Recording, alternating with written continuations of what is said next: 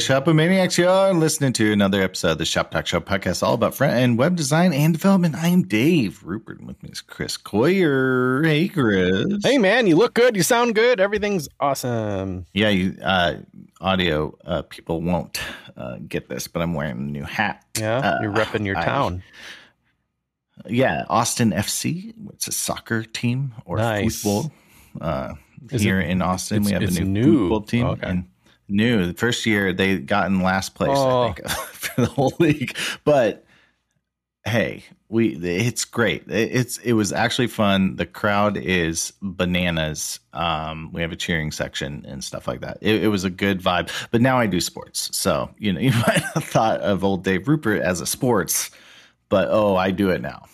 Yeah. When I lived back in Wisconsin, I was such a Wisconsin Badgers fan. Probably, I had like a roommate who was really into it at one time. I'd go to games with them, and it just was so much fun. There was so much camaraderie. I got super into it, and then was like a sports guy for a minute, and then moved away. And then, I couldn't really recreate it living here out in the high desert where there's no thing. But I've remained a fan and still sign up for Hulu Live so I can watch Wisconsin Badgers football games and stuff. So I'm holding on to a thread of it. But then I got the news last year that Oregon High Desert Storm is coming. That is our local professional indoor football organization. It was their first year last year, so I immediately bought swag, bought season tickets. It was a little, we had to, bail. It was a little COVID weird, obviously, so we didn't do that much. Yeah. But I'm glad they're here, and I'm gonna support them while they're here, just like you are. You're like, new sports team. Heck yeah. Sports team. I'll do sports. And it's, I don't know. You think about ways to kill 2 hours. Go to sports. Drink a tall boy. Get some cotton candy for your kid. Whatever. Yeah, it's pretty heavy on the beverages. It can be a beverage-free experience, obviously, but they only sell big dogs, as they're commonly referred to. I know. Yeah, I know. And industry events and stuff, it's a little, you can't be just an all drinking kind of thing. But I'll tell you, I'm a bit of a drinker myself. I enjoy it. And I'll be damned if I'm going to go to a sporting event and not have some beer skis. That's my thing. I'm not even a drinker, but it's fun. And then you see the kids, the 20-year-olds, to be young and have enough money to afford sports tickets. That was not my situation, but they are having a time. Oh, those boys are just romping around with their shirts off, swinging them in the air. They are having a time, those boys. Oh, fantastic. I thought we'd do a bunch of Q&A. A bunch of you have heard our call and sent in questions and topics and things for us to talk about. I have a couple, I don't know how, just the serendipity of the land, that are all related to each other. So I thought we'd kick out those first. A little WordPress stuff. So if you totally don't care about that, skip ahead a little bit. But I find it all very fascinating, of course, as someone who owns and operates a couple of WordPress sites, including Shop Talk Show itself. It's a WordPress site. Mm-hmm. The block editor is just inescapably a big deal. I think the biggest news in it lately is that they've been pushing forward towards this thing called full site editing. Have you heard anything about that, Dave? Is that just that every piece of the site is a block? Pretty much, yeah. And I haven't tried it really myself, but I'm following the news and stuff. I do think it's a good idea. But are you editing in the block, in the admin section, or are you clicking divs on the homepage? Kind of still in the admin section, although it looks quite a bit different because it's just, there's more to do. Clicking divs on the homepage is great, but it just, I don't know, from a client service thing, that's when it can get really messed up. So yeah, I almost like that WordPress has drawn the line there generally, and that they don't offer that front end. There's always a separation between the admin experience and what the site produces. Mm-hmm. And I think it's probably a smart thing to maintain. And I think that's maintained here, but it is, I know I'm not probably talking about this as intelligently as I could, but it is a very big difference in that you don't even necessarily have a single .php file anymore and a page.php in those type of traditional representations of what pages are, because those are now built and managed in the admin itself. So a theme can be just a handful of files, like a style.css file, because that's, forever. That's what almost like defines a theme, is that it has this CSS file with a bunch of metadata at the top of it. And then there's this new file called theme.json, and it's like an expression of kind of like design tokens, kind of, and like what information about what's important in your theme design wise. And that's highly used then in this kind of full site block editor thing. And I think themes are very light in the amount of files that they have, and the rest of the theme is on you to craft in the admin itself. So seems cool to me. It seems like power, you don't have to use it, but it unlocks some kind of powerful possibilities. I think the more that they can offer in the admin itself, where you don't have to, chopper in a developer to work on it, but there's some intuitive way to go edit stuff. You know how awkward it is to have like, oh, you can control the blog post, but if you need to change anything in the footer, call in a developer because that's in some PHP file somewhere. I mean, I'm guilty of the like, well, you can write as many blog posts as you want, but if you want to change the homepage or move one of those things in the sidebar of the about page, that you have to call me. You have to bother me, and then I can't do it for 12 weeks. Yeah. And you know how awkward has it's been, where you're like, well, okay, maybe I'll design the theme to use widgets, because widgets were a thing in WordPress. And then that offered a little bit of UI where you could drag them around a little bit. And then there's menus, and menus you can like handcraft in there too. And then you just output the menu, and that gives some people some control. And all those things are not bad, I don't think, but they're not. Now that there's a block editor, I think there's probably too much technical debt. It's like, can we throw those things away and just be like, all these things are blocks, and those blocks are what you drag around. The overhead to explain that to a client was pretty high too. It was like, we got into the business of like recording videos about how to drive your WordPress. What was that? There was a product that did that too, like Life. I think it was highly successful too. Lifeguard HQ or something. It had a little Lifeguard lifesaver. Anyway, it would put videos in the admins. If your client had a question on how to do something, there's a video 2 clicks away or 1 click away. Yes, please. Yeah. Because whatever, I'm ghosting them. I'm busy or whatever. I wonder if you could just get away with get rid of those. Yeah, maybe. I don't know. And with mobile now too, mobile's such a big power player. Like we probably, why even sidebar? Why are we doing sidebar? They're still valuable. And I think there's interesting blocks that have enabled like WP query or whatever, that that major API that's like query for anything, essentially. Give me posts of this tag and give me 15 of them in reverse order and blah blah blah. I think there's a block now, WP like a beautiful query block that allows you to put whatever content, which I think is very smart. Yeah, I might need to revisit WordPress. Get one. I guess we have one here at ShopTalk, but the block editor, it remains highly contentious. It's synonymous with the word Gutenberg, so that they still use the word Gutenberg because development of the block editor still happens in a plugin called Gutenberg that runs ahead of time. So if you want the latest and greatest, you use that plugin. I'm off it. I don't want to run latest and greatest. I want to run stable. But people still refer to it as Gutenberg, so we might use those words interchangeably. Certainly some, for lack of a better word, haters out there. I don't even mind using the word because I feel like some of the criticism that you hear is like, you're not like articulating it very well. Like, I don't know what you hate about it. It just sounds like you hate it.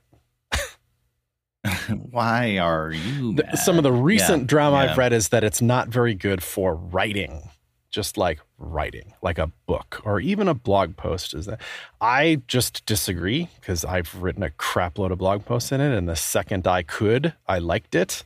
So it doesn't jive with me. But I'm not a book writer.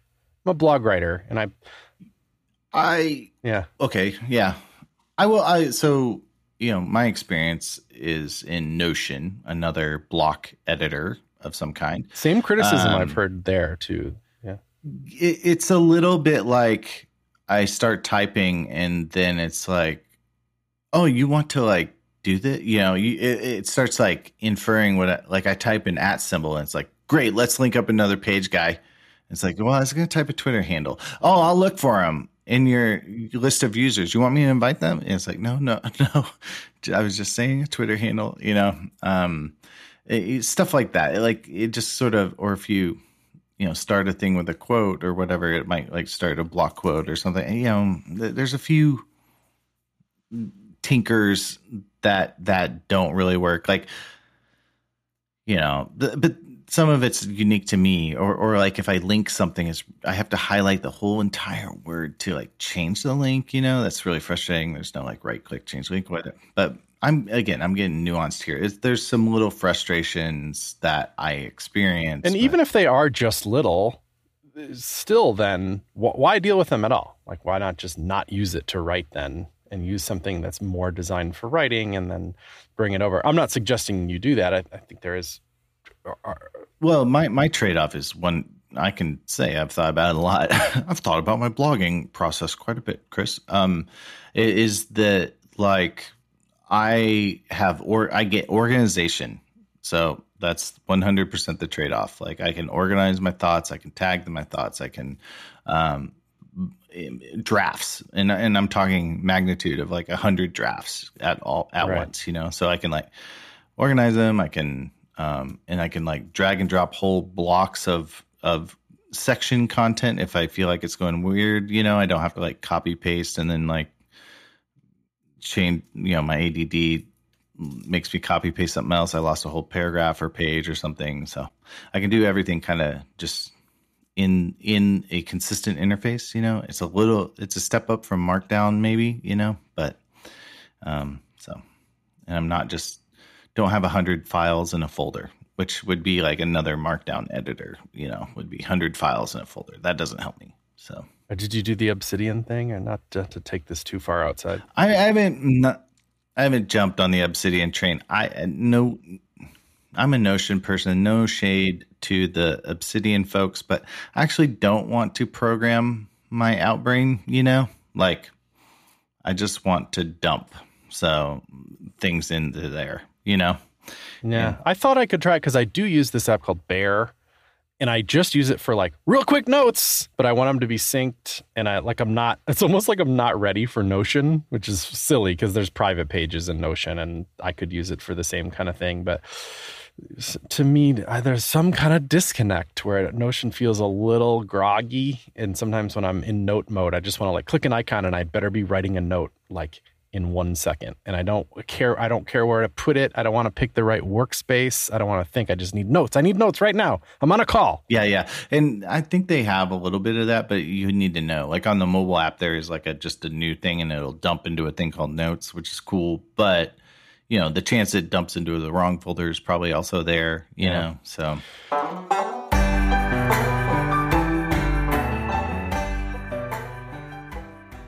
This episode of Shop Talk Show is brought to you in part by Markup. That's markup.io. Links in the show notes, of course. Markup is the leading visual commenting platform for live websites, images, PDFs. Imagine you need to invite some people to have some feedback on this thing. Sure, maybe it's a website in staging or whatever. It could just be an image of a design or a PDF of a design. Whether you're designing the project from ideation or putting the finishing touches on the build, Markup is the perfect tool to get your team together. So invite as many people as you want. They join as a member or a full guest, and then they get to view the thing you're sharing with them, create stuff, and resolve comments. So if they're like, oh, this blue is not on brand, or this font should be tracked in a little bit, what about this missing part over here? That gets the team together, gets sign off on these designs. It's the leading tool for that. Markup.io. Go from design to build to publish without losing your mind in the process. Markup will save you time, and you'll save the day.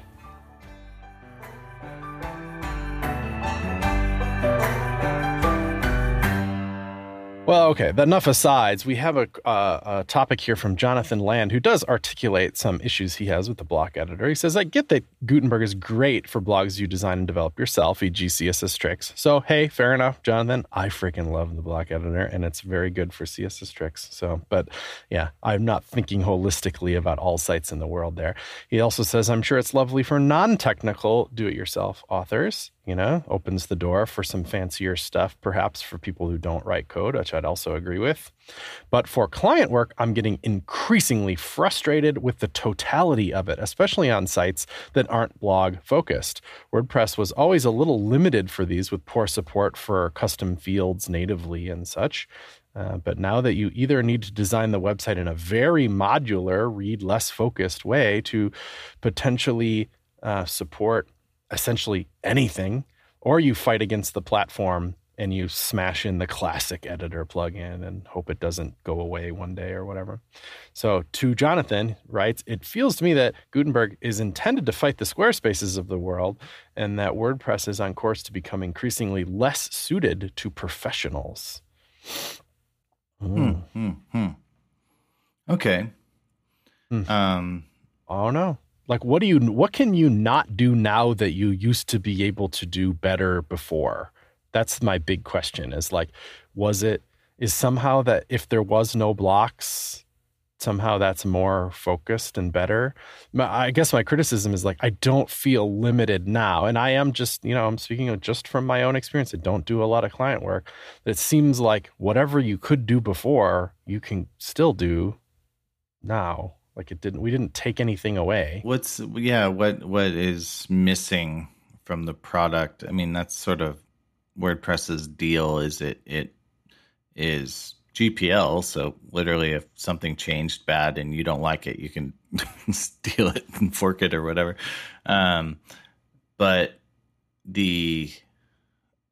I would wonder what you can't do anymore inside of it. Maybe it's just what's becoming easy to do. Does that make sense? Like if everything's sort of driving towards block editing, you're not going to get a cool Stripe payment widget for your sidebar. You're going to get the Stripe block widget or something. Does that make sense? You're getting the Stripe block instead of the Stripe widget. Right. Yeah. Maybe that's like the issue. Like communities is kind of heading that way. Yeah, he did say that, the totality of it, like it's everywhere, and now widgets are blocks too, or whatever. It's headed that direction.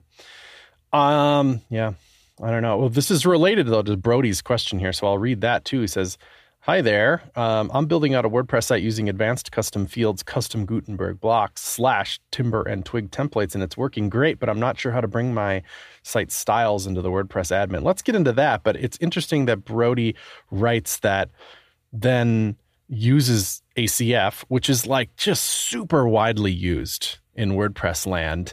And I think that's what, in a lot of cases, because Jonathan mentioned, professional use. To me, it seems like if you're in professional town in WordPress, you're in ACF.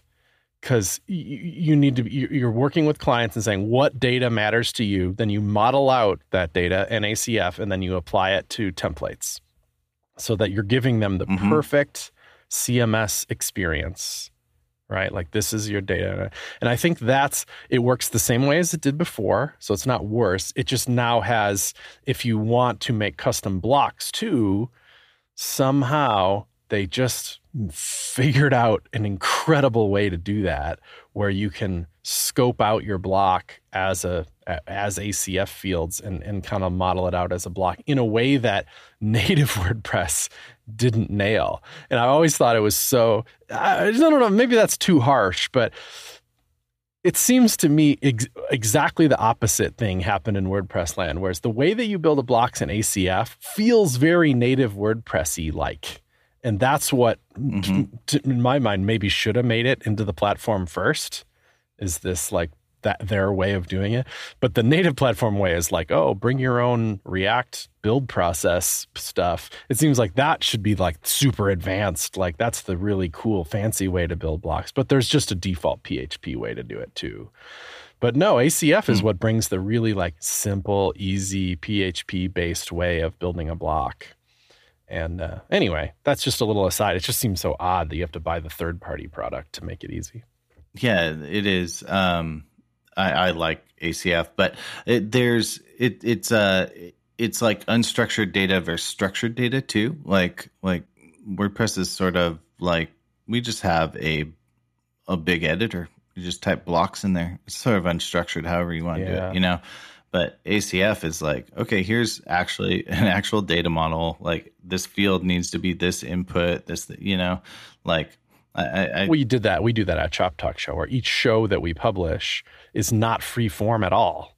In fact, there's we don't really use the block editor, because the block editor would ultimately represent itself as just the text of a post. But really, mostly when you publish a podcast, it's a bunch of metadata: the title, the running time, the URL to the MP3, the transcript, so it's like there's not that much. It's not that useful to have. I don't know. In our current design, the block editor isn't particularly useful. I don't mind having it turned on or whatever. We just don't like embrace the blockness just yet. But in full form blog posts, I do it all the time. I'm like, I need some columns. I need a slider. You know, I need an image with a caption here and a video, but I don't know. I use a million blocks when I blog. Here's my special code block and all that stuff. And it feels just wonderful to me that I have these abstracted blocks in which to build pages from. But that's blogging, and that's just a different world. No, I mean, that's just it. Blocks are a really interesting concept, just in how you, I don't know, just maybe that's the future, is everything's a block editor. I don't know. That it's interesting to think about. As long as they nail that writing experience, because that's been in the WordPress drama zeitgeist lately too, is WordPress, like I mentioned, is it really designed for writing? And if it's not, isn't that weird? You'd think they probably should continue to make it great for writing and somehow still, thread the needle and make it good for site building and stuff too. But that's tricky. That leads us to another question from Morgan Rowe. Well, maybe we'll circle back a little bit to Brody. You were asking about admin styles. But Morgan is asking about like WYSIWYG editors out there generally in the world. This question has nothing to do with WordPress or the block editor necessarily, but like, what are they? What are other options for editors? Yeah, here, I can read it. Have either of you looked into any HTML generating WYSIWYG editors recently? I'm looking for one that's preferably written in vanilla JavaScript, easily extendable in my case, in case my users want to bespoke control implemented. Everyone knows I need the cat button to put a cat photo in. I found Pell, which is looks like a GitHub link here. However, it uses document.exec command, yikeronies, which according to Mozilla is now deprecated. Oh, that's interesting. Yeah, well, don't use that. Maybe. My only other experience working with WYSIWYG editors is TinyMCE, right? Which seems far too feature rich for my needs these Famously days. Part of WordPress for a long time until the block editor came along. Yeah. Do you have any recommendation? That's Morgan from Wix. TinyMCE is really still going hard, I think, though. So they're out there. I think that is an option that's worth looking at, I think. Yeah, I mean, and I think wasn't there like a slim version at some point? I feel like there was. Perhaps. I was kind of looking down this path, and I'm trying to find the links, right? Of course. What link app did I put it in? Well, look for it for a minute. Here's just a couple, just to do a list. Yeah, slatejs.org. Check it out. Feels like somewhat modern take on these things. There's ProseMirror, pretty somewhat popular. It's from the same dude as CodeMirror, but this is designed more for writing copy, but I would absolutely use this and have used this in the past. It's a nice API and just feels like pretty modern take on it. But then think about, though, this thing called blocks that we've said a million times in this podcast already. I don't think Slate or Prosemirror are block oriented, meaning they're more like Microsoft Word. You know, they're just paragraphs and you type, and sometimes that can feel just great for writing. And I think there is a whole sect of people in the world that really prefer that. Like even the way that you select text and stuff feels more natural. There's a lot of people in the world that have just good muscle memory for that and how that works. But there's starting to be this kind of like revolution of editors that the fundamental nature is a block instead of just one big text area kind of vibe. One example of that is editorjs.io. It's the big kind of open source editor that's, you know, it's in those same categories, but is block based, meaning that, you know, each block has a type and you can change the type and you can drag the blocks around. And I think people are starting to understand it. That's that kind of Notion feel to it. But there's a lot of apps out there that are taking that block style approach to writing things. And I think it, in my opinion, is kind of taken over. Like, this is the way kind of vibe. This is the way. What's the output then? It's just a blob of JSON. So then that's what, instead of like whatever post dot body or text or something, you have post dot JSON blob. Right, and it's on you to then iterate and output. If your goal then is to get like, you know, whatever body dot content dot inner HTML equals, it's not as easy as, it's not a string or it's not HTML. But I would think, I haven't looked deeply into this one an example, but I bet there's internal APIs that are like help you with getting HTML out of it if that's what you want or whatever. Or if there isn't, you would write a helper method and now you have one. You know, it can't be that hard. Yeah, I wonder if this is the thing I saw. I was looking in Vue, I just whatever. There's this site made with Vue.js. It's .com. It's pretty cool. But it has just all these plugins and extensions and, kind of, and it puts a little GIF of how it works and stuff like that. So it's like, well curated, I guess I want to say. And so it's just, as I get into Vue more, I just was like, oh, maybe I could just use some of these to like, like get some shortcuts and stuff like that. Sometimes that helps and sometimes it doesn't, but they have quite a few. I feel like I went down this path. So you found a Vue-based one? Yeah, I found a Vue-based one that obviously was built on some open source one, but I think it was probably editor.js but in a Vue wrapper. But yeah, it's always curious to me, like what these things end up dumping out. Like that's kind of a interesting. Interesting, I guess, technical detail that you need to know about these things is sort of what do I type in and what does it spit out, and then how do I save that? So. Right. And that's pretty high level. It sounds like Morgan has thought even deeply about that. Like I need it to be extensible, right? So you need to be able to add a button that does something specific. Well, that's great. Like, is there an API? Is there visual controls at all in the editor you're looking at? And if there is, what do the APIs look like for adding that button? And then, sure, there'll be a callback when the button is placed. But what if that is like, you have some pretty specific needs for what it does? Like you need to parse the blocks and find any instance of the word cat and, make it spelled KATT or something. That means that you need the APIs need to be available for, looking through existing blocks and all that. There's probably 1,000 methods, I feel like, in CodeMirror, which is the one I'm most familiar with because of CodePen, that we've used for ages. I don't know, 1,000 might be too many, but there's a freaking lot of APIs, Yeah. I found the one I was looking at. It's called tiptap.dev. And it's a headless WYSIWYG and written in Vanilla.js and has a Vue wrapper. And it's not blocks exactly, I don't think, Yeah. but this is probably what I would go with just if I needed like an editor WYSIWYG. I mean, because some people need that and some people they don't know Markdown, so they need this, and some people don't know, don't know how to bold text unless there's a bold button. Some people don't know how to hit Command B or Control B. Like so.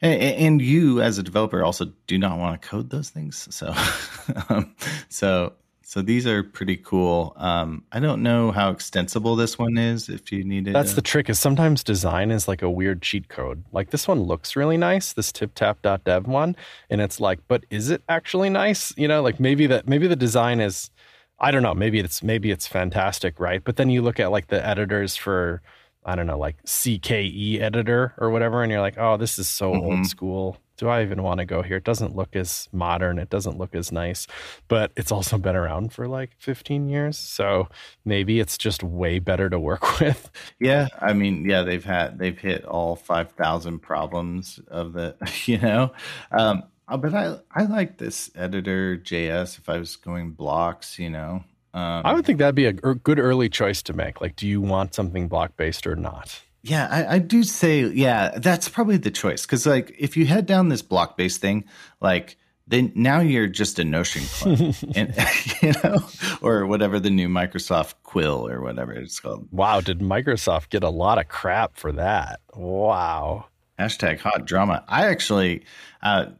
this is whatever, Microsoft fanboy Dave Rupert. No, they hashtag ad. No, they I always think it's interesting when somebody's like does a flex like that. Like they're like, hi, we just rebuilt your whole product, basically, and they kind of did it with like Teams to Slack, and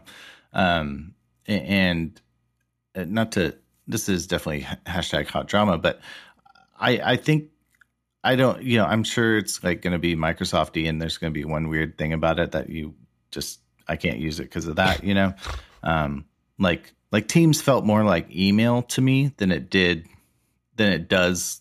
Like Slack feels like a chat room.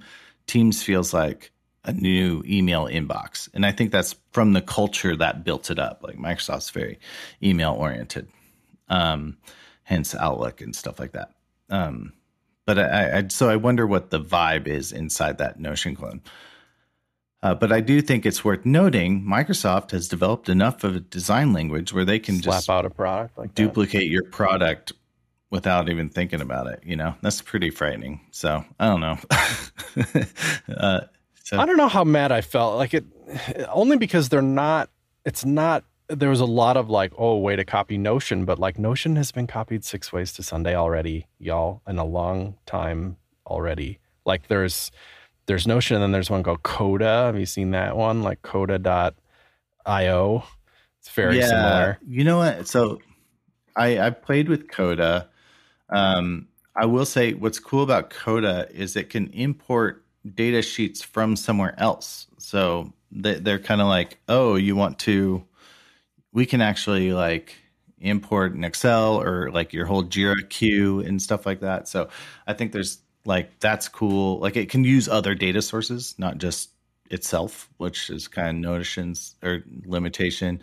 Google had like Google Table. Do you remember that? It was kind of like a spreadsheety, but you could make different visualizations or something. So I think it was a Google Table. But then they were like, it cost $10 a month. And people were like, no, tables, Google Tables. Yeah. Like a Airtable. Yeah, they were like thing. Yeah, Airtable clone. Right. So obviously cloning happens all the time. But let me keep going. So we talked about Notion, block editor, original, kinda. I think they at least there's plenty of innovation that they brought to the table. And Coda. Then there's one called Clover, cloverapp.com. Then there's Nuclino.com. Slight.com. Craft, not to be confused with Craft CMS. It's just called Craft. This is a native Mac app. All 6 of those, they're blocks, block editor all day long. And they all have a / command that opens up which blocks that they support. And then you pick one and make a block. That's 6 just right there. you know? So the fact that Mm-hmm. Microsoft comes along and makes the 7th, and I'm sure it's really like the 18th or something. I don't know every app in the world. Seems like pitting. I mean, they are the big guy, so they're very much not above criticism, you know. But still, like, there's something in the water with block editors. So. There's something in the water. Yeah, they're following trends, and that's not illegal. I think they like their thing is like. I think it's just interesting they're able to do it. So like, you think my impression of Microsoft was like, I mean, it'll take 100 years and it'll be garbage when it comes out, sort of, but I think new Microsoft is very different. So it's probably going to be bundled in Office 365. And so now it's just like your company that uses Outlook is going to have it. So, that's what happens. Whoa, this Clover one is kind of wild. These visualizations are wild. For a minute, I was, sometimes it's interesting to fantasize about what you would build if you were like, all right, all responsibilities in my life have vanquished. I'm going to make a new startup with all my time and be like, I don't know. I think there's something. I'm like, how about Notion clone? Yeah, okay. Because I love that Notion so much that I'd want to do. I mean, that's what CodePen is, right? It's not like we had an original idea there. We riffed on what was already there. Yeah, no, I think that's pretty normal. But yeah, no, you try a hand at, and you're a blogger. You blog a lot. Like there's maybe a potential to like build something tailored to bloggers. And this goes to WordPress. It can generate a markdown file, and then that would be interesting though. Like, forget full site editing. That's not what we're going for. To remain 100% focused on the content of one particular blog post. What would you build then if you had no other master to serve? To circle back to Brody just for a minute, though, he was asking about, advanced custom fields. He's building sites like that, but wanted a way to bring site styles into the WordPress admin, which that's what starts to give WordPress that feel. And a lot of other CMSs do this too. I think it's relevant to any CMS. Like, how do you make the editor experience inside the admin look like the outside? And I think it's tricky, and you have to apply a lot of taste to it, because I don't think you want to just like share a style sheet between them, because then you're going to be fighting one or the other, because the admin's going to have its own pile of CMS that or pile of CSS that applies to it, and you kind of want to let that be. And if you're going to style inside that admin a little bit, then just do it lightly in ways that help the authoring experience, but aren't trying to 100% mimic what the front end of your site looks like. So I think what's been common that you see in themes is that, there is an admin style sheet for themes, and it just like applies the same fonts to the editor. It might have a little bit of extra pizzazz in there that kind of mimics what the final blog post is going to look like. And I think it's kind of cool. I like it. I've gone really, really light, where I just do absolutely nothing at all. Then a little bit of like, just apply a little bit of style. That's kind of what I do on CSS Tricks. I have one style sheet, and anything I want to share between both of them, I have a Sass mixing or Sass file sitting there called shared CSS between front end and admin. It's a really verbosely named file.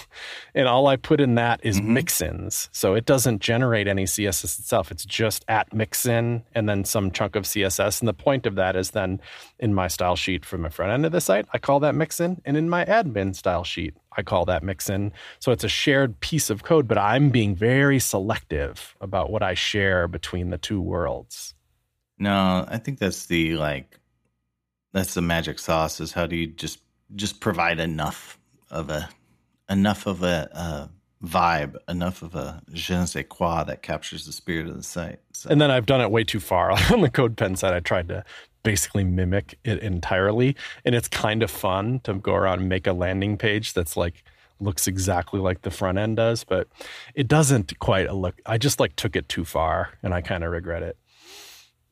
Well, and the curse there is 4 or 5 front end changes later, your editor doesn't work. Like you just, poor Marie can't edit the homepage, Like, yeah, because the way that it expresses columns internally or something is different to the CSS that you're using for columns on the front end or something. And it's, it's grid fighting Fluxbox and war. All right, well, good luck, Brody. I'd say take a light touch, look at what other themes are doing. It's kind of neat.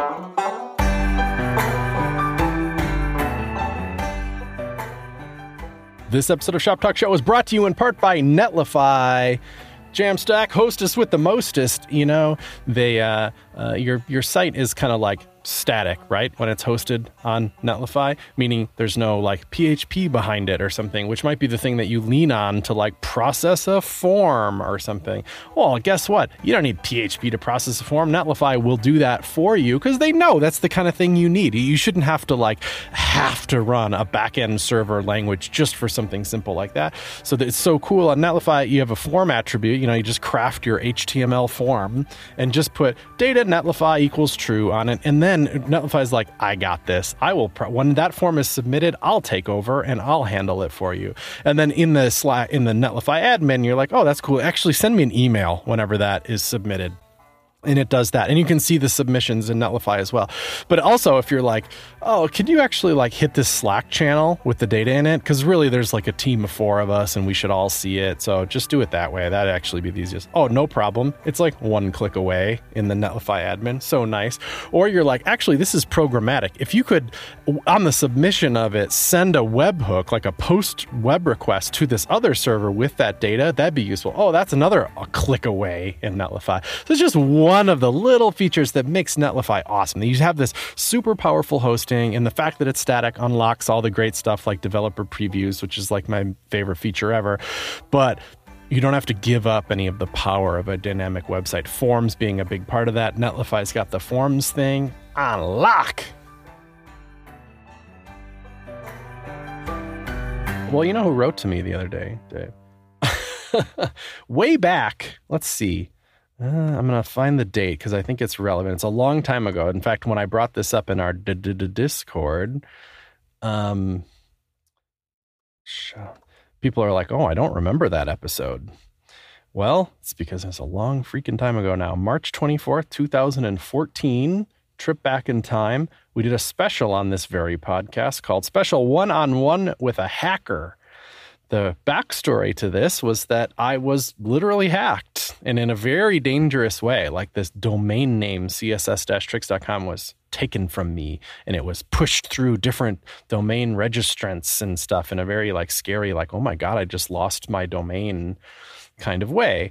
And it happened through, as we learned, by literally talking to the hacker on this show, social manipulation techniques, And and it was questionable whether we should have a hacker on the show. We talked about it before, because it's kind of like giving airtime to the bad guy. Why do that? Why reward the bad behavior? But we tried to take care to I don't know, to make sure that it was an educational thing, and it's not like we do it all the time. So there's that, and it was a big deal episode. It was something like he was just hunting around for Bitcoins. That he's trying to crack Bitcoin wallets back in 2014, which, and then he found this. Well, yeah, he found this exploit in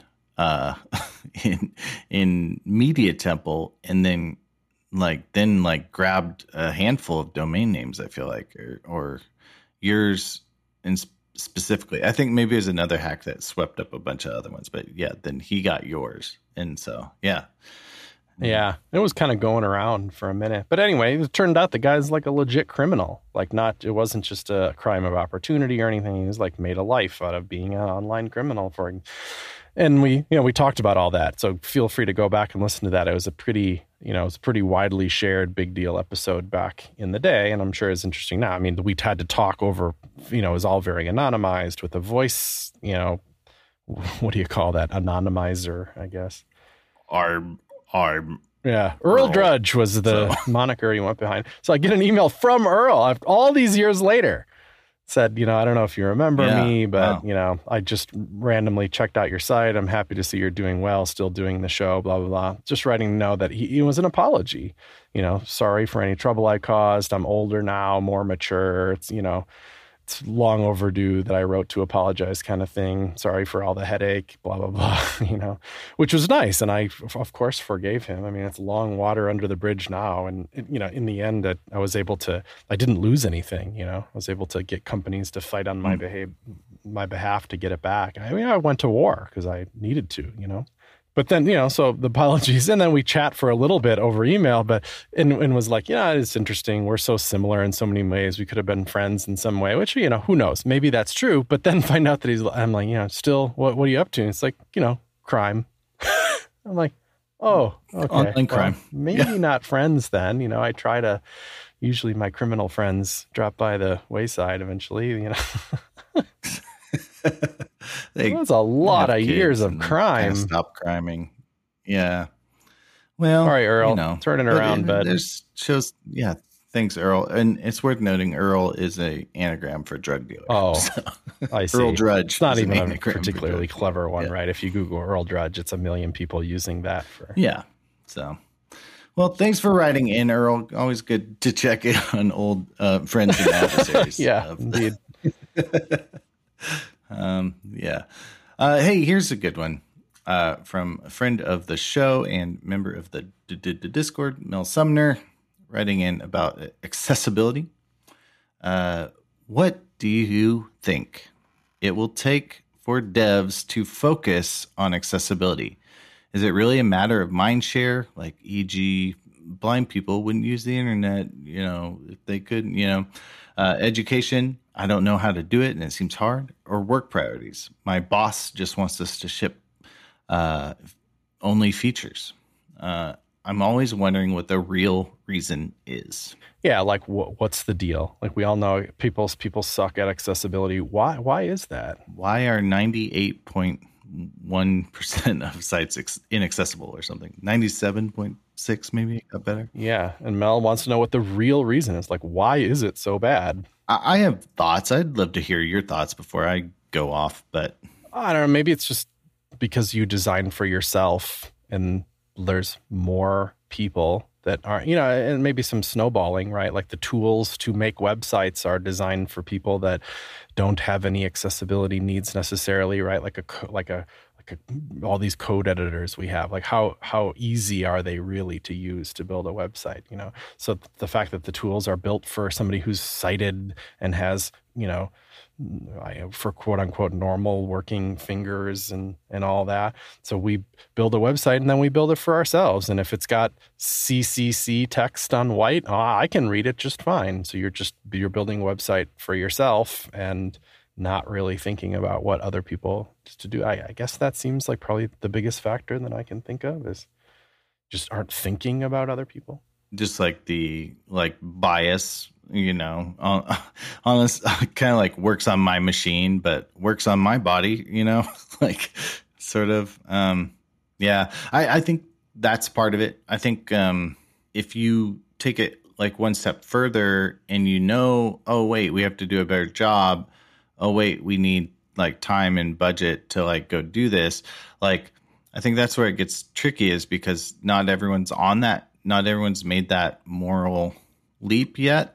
And so now it becomes you have to convince people to give up their plans, And so I think you're hitting another like bias of like, you can't tell me what to do bias. I think is that what we had David Thomas on the show, or David Dylan Thomas, talking about biases a long time ago. But there's this bias of like, you can't tell me what to do, but people have to give up something in order to get accessibility sometimes, just if you're going to retrofit it or whatever. New work going forward, you can always put a stick in the sand, like, this has got to be accessible. It's got to meet these standards. Larger picture, can I go a bit larger and more controversial on this show? Yeah, but before you do, it's interesting that, like, does it have to be more expensive to build an accessible feature? Isn't that a symptom of the fact that things were broken to begin with, and that like doesn't that suck that the expensive has to be synonymous with accessible? That sucks. To some degree, I mean, it requires more testing, like time. That's time, time is money. But it also just requires prioritization. So maybe it's actually like, oh, hey, our tabs are bad, right? We found that out, or we tested it, or we asked somebody, or whatever. It may be as simple as using like Reach UI or whatever Reach UI's React Routers tabs. What is it? Reach There's UI. both, I forget which umbrella company it's under. Okay, yeah. Reach UI's tabs, and so maybe that's like as simple as it needs to be. You know what I mean? Like maybe you just change the tabs under the hood, and you didn't have to do any development or any testing because you're offloading all that to somebody. So that could be very cool. But I think there's also just like, but if it's a custom control or you have to go back and retrofit something, that does take time and money. So unfortunately, but I think you can also just say new work going forward needs to meet these criteria. Yeah, I feel even the word prioritize is like, if that's just how you work, it's not really you're prioritizing, and it's just part of the structure. It's just what you do. Like responsive design used to be like, how are we going to prioritize responsive design? And people don't talk about it that way anymore because that's just what you do. That's how websites are built. Well, and there's so many like, we're going to charge for responsive design $4,000 for a responsive, and it's like, we don't do that anymore. You just build it. That's the way you build it. So yeah, you're not upselling responsive. And then did you have an even wider thought here?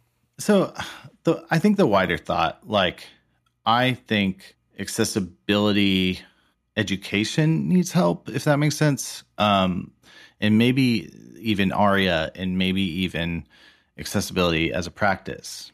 I need to choose my words very carefully here. You go to like web.dev, and we talked to actually web.dev people about this week. There's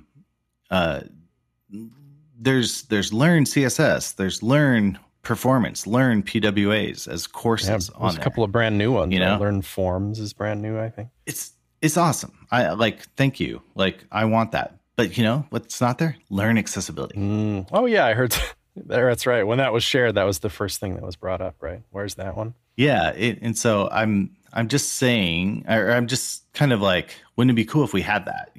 Like if we had that course, that public education. We do have things like the Accessibility Project, which I've helped start or whatever. But I think we just need, that only reaches so many people. Google probably reaches 2, 3, 4 times more people. So that'd be cool. But I think the problem with like accessibility as a practice or whatever, or ARIA, is there's just a lot of nuance, and I think we have to eliminate nuance. Developers and designers, for that matter, don't exist well in nuance. So you're like, maybe somebody will not be able to perceive that, It's like, we just need yes or no's. And that's why you see, I think, like color contrast checkers are so popular, because you can just like dab that color and boom, like yes or no. You get a yes or no. Is it accessible? So, but then even that is like, but what's the size of the text?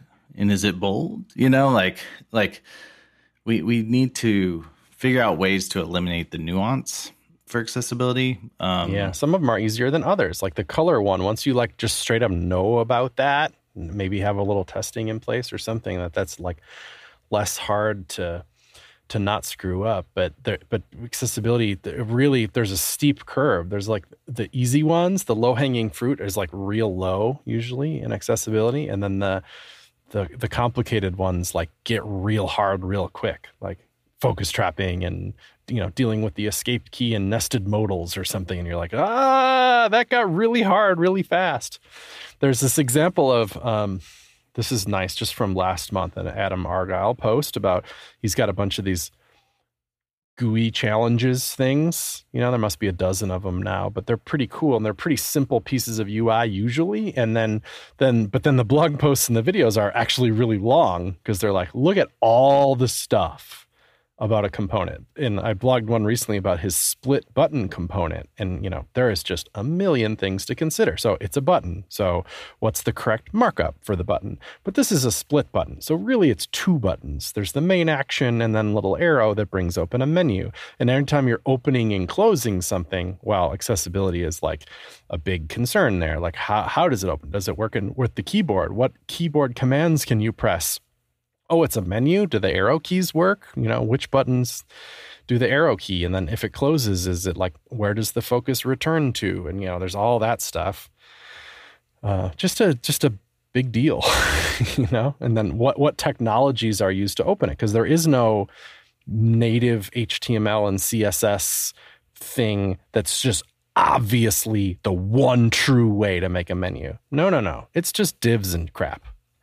And the divs and crap need classes on them. And then the classes do stuff in CSS. Well, what's the right stuff? How do you open and close the menu accessibly? I don't know. You know, and then like, okay, I got it to work for me, but like, oh, did you do the ARIA roles? Because they're the ones that announce properly whether the menu is open or closed. So you got to get that going on. And then are you display nunning or blocking or whatever? Like, maybe that, aren't I supposed to just kick this off the page because display none hides the menu entirely? Or, oh, wait, do I have that wrong? You know, there's a lot of nuance to this, and he gets into that stuff, and I appreciate that in the article. And so it's not just color contrast, and you know, even there's an SVG icon in there. Does that announce itself properly? And so building a split button component, it should just be a button, right? It should be easier than it is, and it's so not.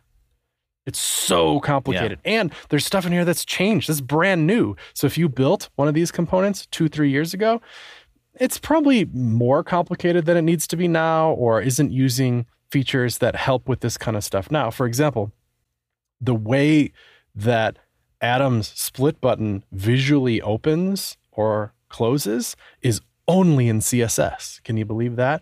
It uses focus within in CSS to do that, and that's it. There's no JavaScript or anything. There's a little bit of JavaScript because when focus within triggers, it changes the ARIA expanded role, but JavaScript isn't actually changing any classes or anything in which to visually show the menu. It's only powered in CSS. How interesting. Would you have written it that way 3 years ago? Absolutely not. You know, so stuff changes under your feet that's as well. Probably to like make it close on blur or whatever, like focus within. Yeah. So, it's a lot. Sorry, Mel. You know, but she knows more about accessibility than we do, you know. Yeah, than we do. Yeah. I that's my thing is like, how do we eliminate that nuance, and how do we kind of solve these solutions once, you know, and then promote the good solution. That's the other, and vet and everything. And then it's just, one other thing, this is kind of a meta thought. I have a blog post draft about it, but like what's interesting about HTML is it's very broad. Like you're like a div that can be whatever you want it to be, you know. HTML is kind of just like, you know, a heading. That's fine. You can have a heading. You can put a button in a heading. That's fine.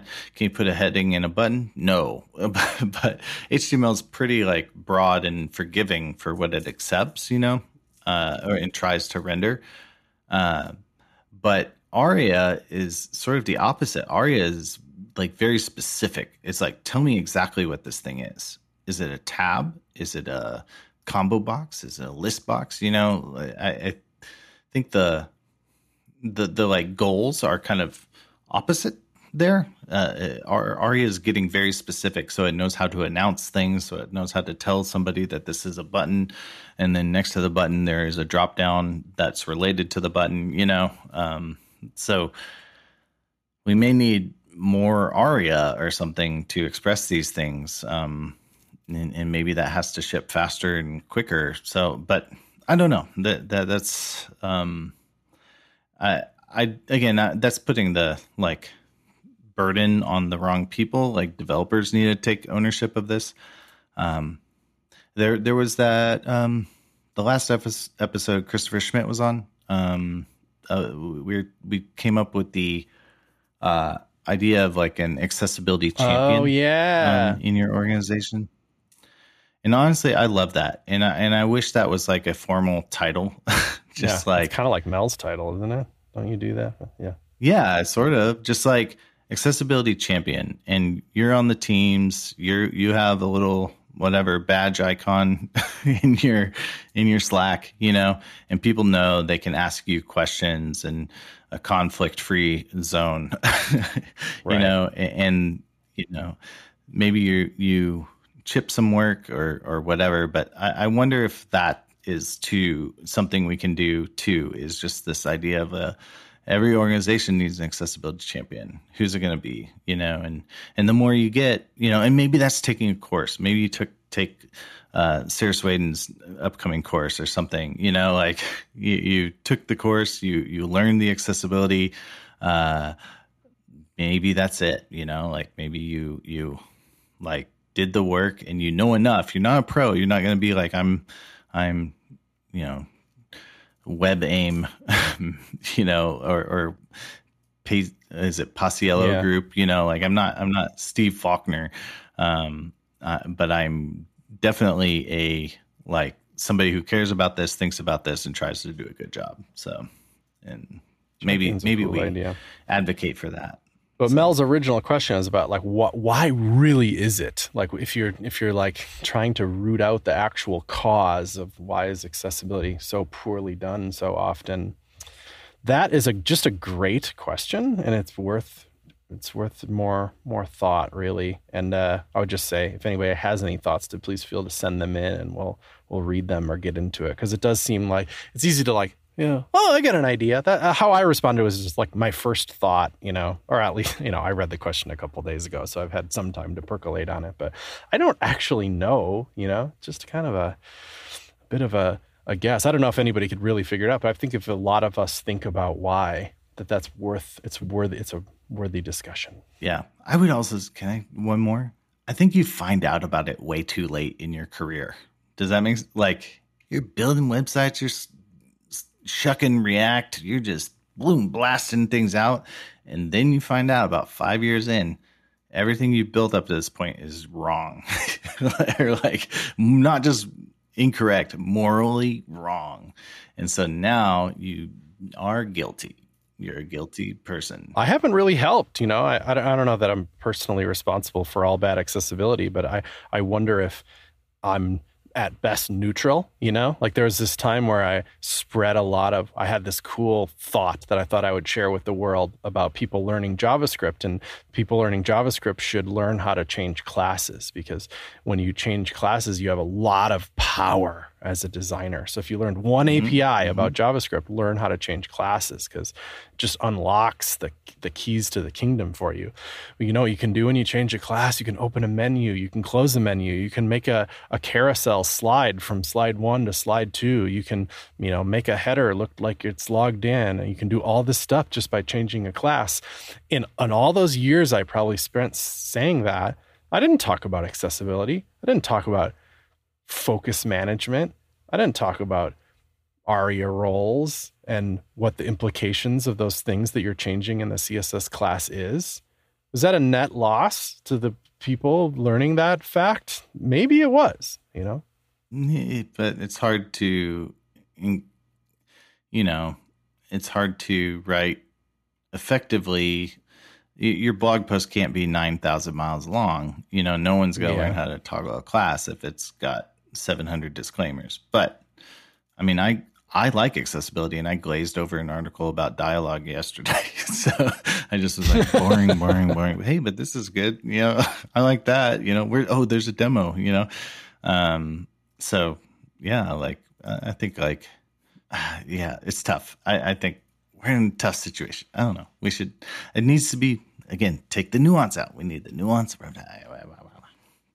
All right, Chris, that's it, man. I feel like that was a whole hour. So, all right, let's wrap it up. Thank you, dear listener, for downloading this in your podcatcher of choice. Be sure to star, heart, favorite up. That's how people find out about the show. Follow us on Twitter at Shop Talk Show for 16 tweets a month. We're doing videos now over on the YouTube. So be sure to like and subscribe, ring that bell for noties over there. And if you want to hang out with us on a day-to-day basis, head over to patreon.com/shoptalkshow and join the Discord. And Chris, got anything else you'd like to say? Oh, shoptalkshow.com.